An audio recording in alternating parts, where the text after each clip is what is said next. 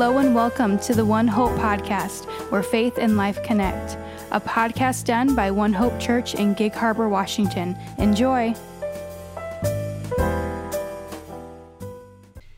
Hey, One Hope Church and One Hope friends, Peter here, continuing our Bible reading podcast as we're nearing the very end of our journey through the Gospel of Mark and during the season of Lent. And we come today to the most significant event of all of human history, the crucifixion of our Lord Jesus.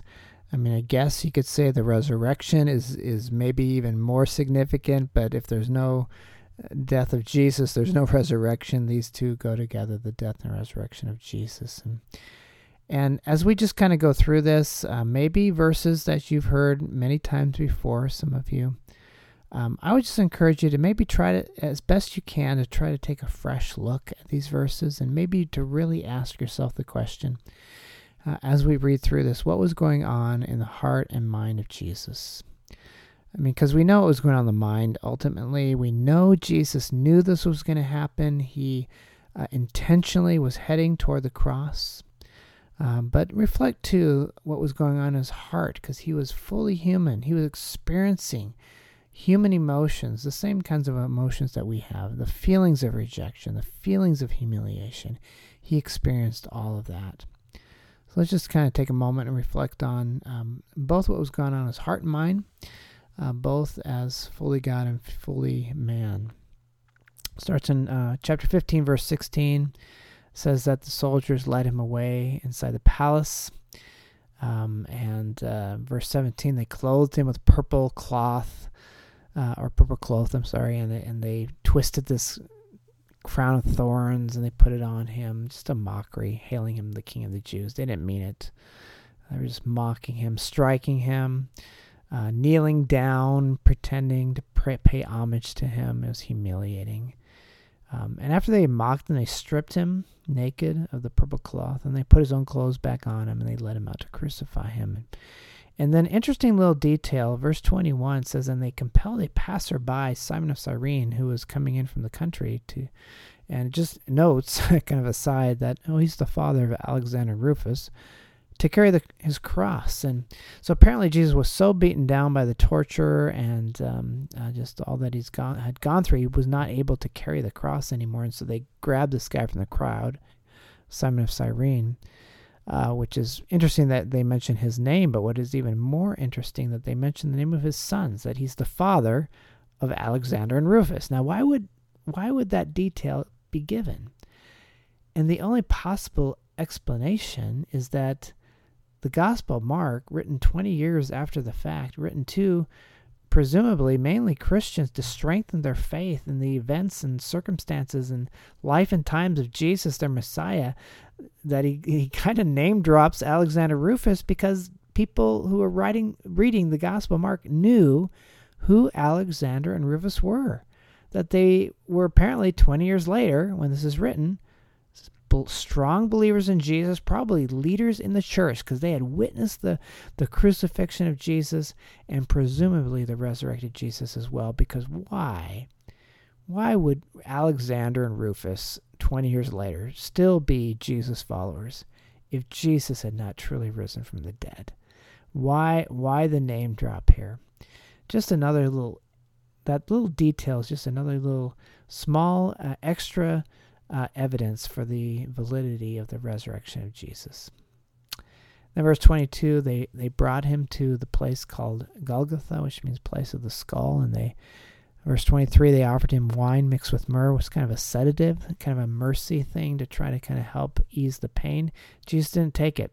He said, I need my clarity right now for what I'm going through. And in verse 24, they crucified him, and they divided his garments among them, casting lots for them. The soldiers, these Roman pagan soldiers, gambling for his clothes. How humiliating. What that must have felt like for Jesus.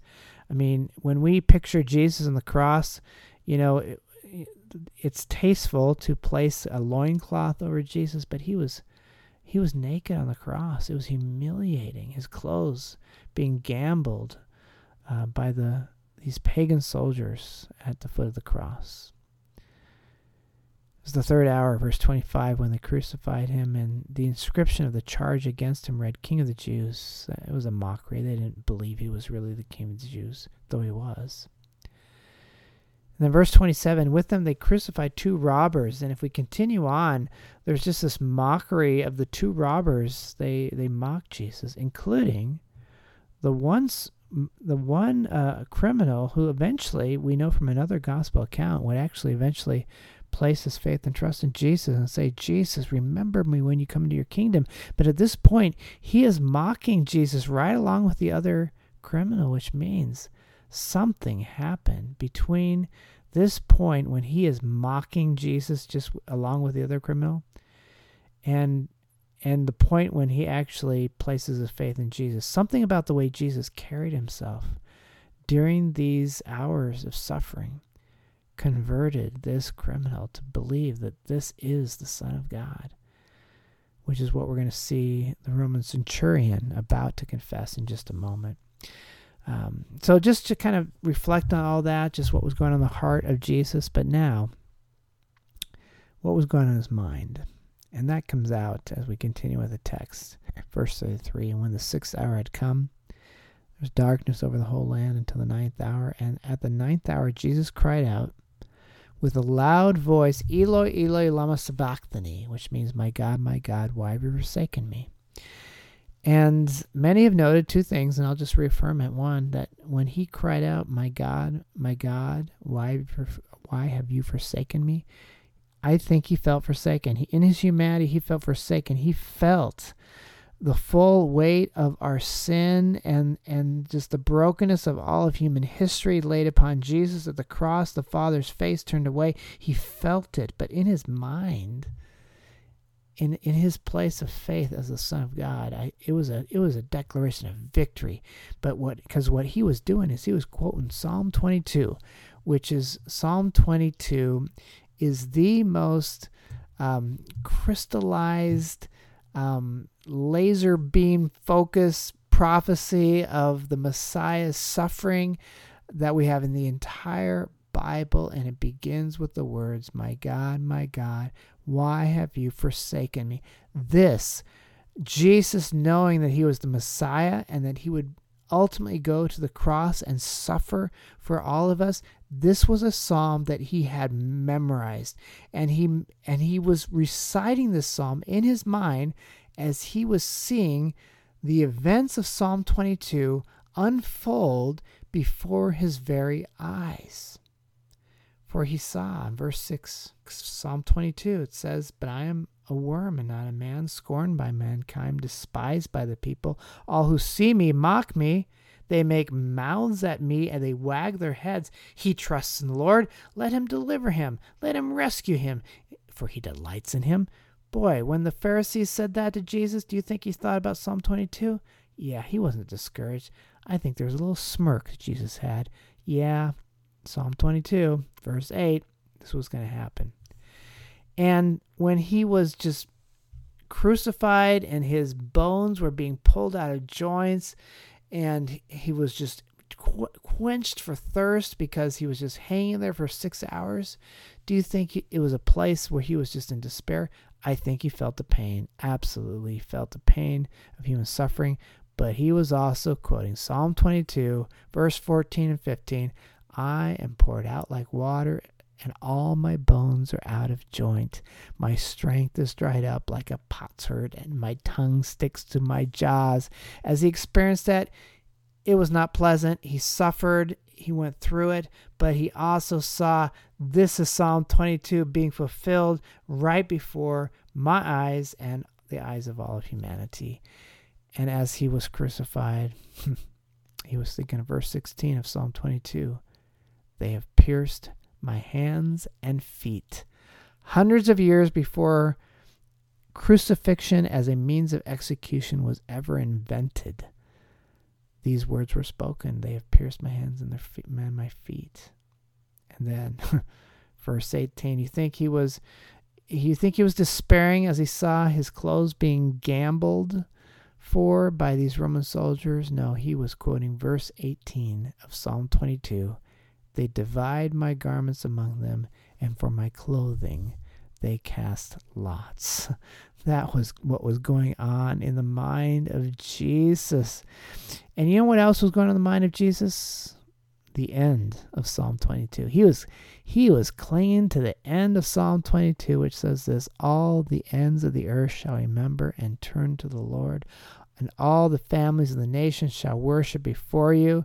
And then here's the last two verses of Psalm 22. Posterity, that's us, shall serve him. It shall be told of the Lord to the coming generation. That's us, you and me. They shall come and proclaim his righteousness to a people yet unborn. That's you and me. That he has done it. He has completed it. He has finished it. And that's what Psalm 22 goes on to say, verse 37, these last verses of our text today. And Jesus uttered a loud cry and breathed his last. What was the loud cry? It was from another gospel account. We know what it is. It is finished. He has done it. He has completed it. And verse 38, and the curtain in the temple was torn in two from top to bottom. In our Hebrew study, we've been hearing about how the temple is a shadow.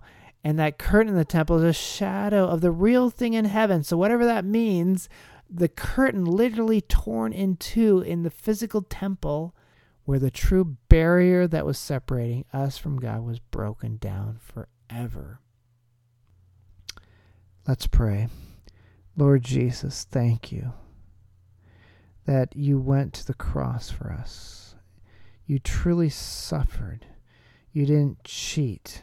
Your pain was real as a human being. You entered into every aspect of what that suffering meant, just as if you were one of us, because you were one of us, fully and completely. And yet, because you are the Son of God, you are God among us, you were able to do what we could not do. You broke the barrier that separated us from the living God so that we could be ushered into real, eternal, everlasting, complete, unending relationship with the Father through Jesus the Son and the power of the Spirit. So we thank you for that. We embrace it by faith in the same way that you had to embrace by faith what you were seeing being fulfilled before your very eyes, Psalm 22 being fulfilled. And now you are seated at the right hand of the Father. Your faith has become sight. May ours be as well. In Jesus' name, amen.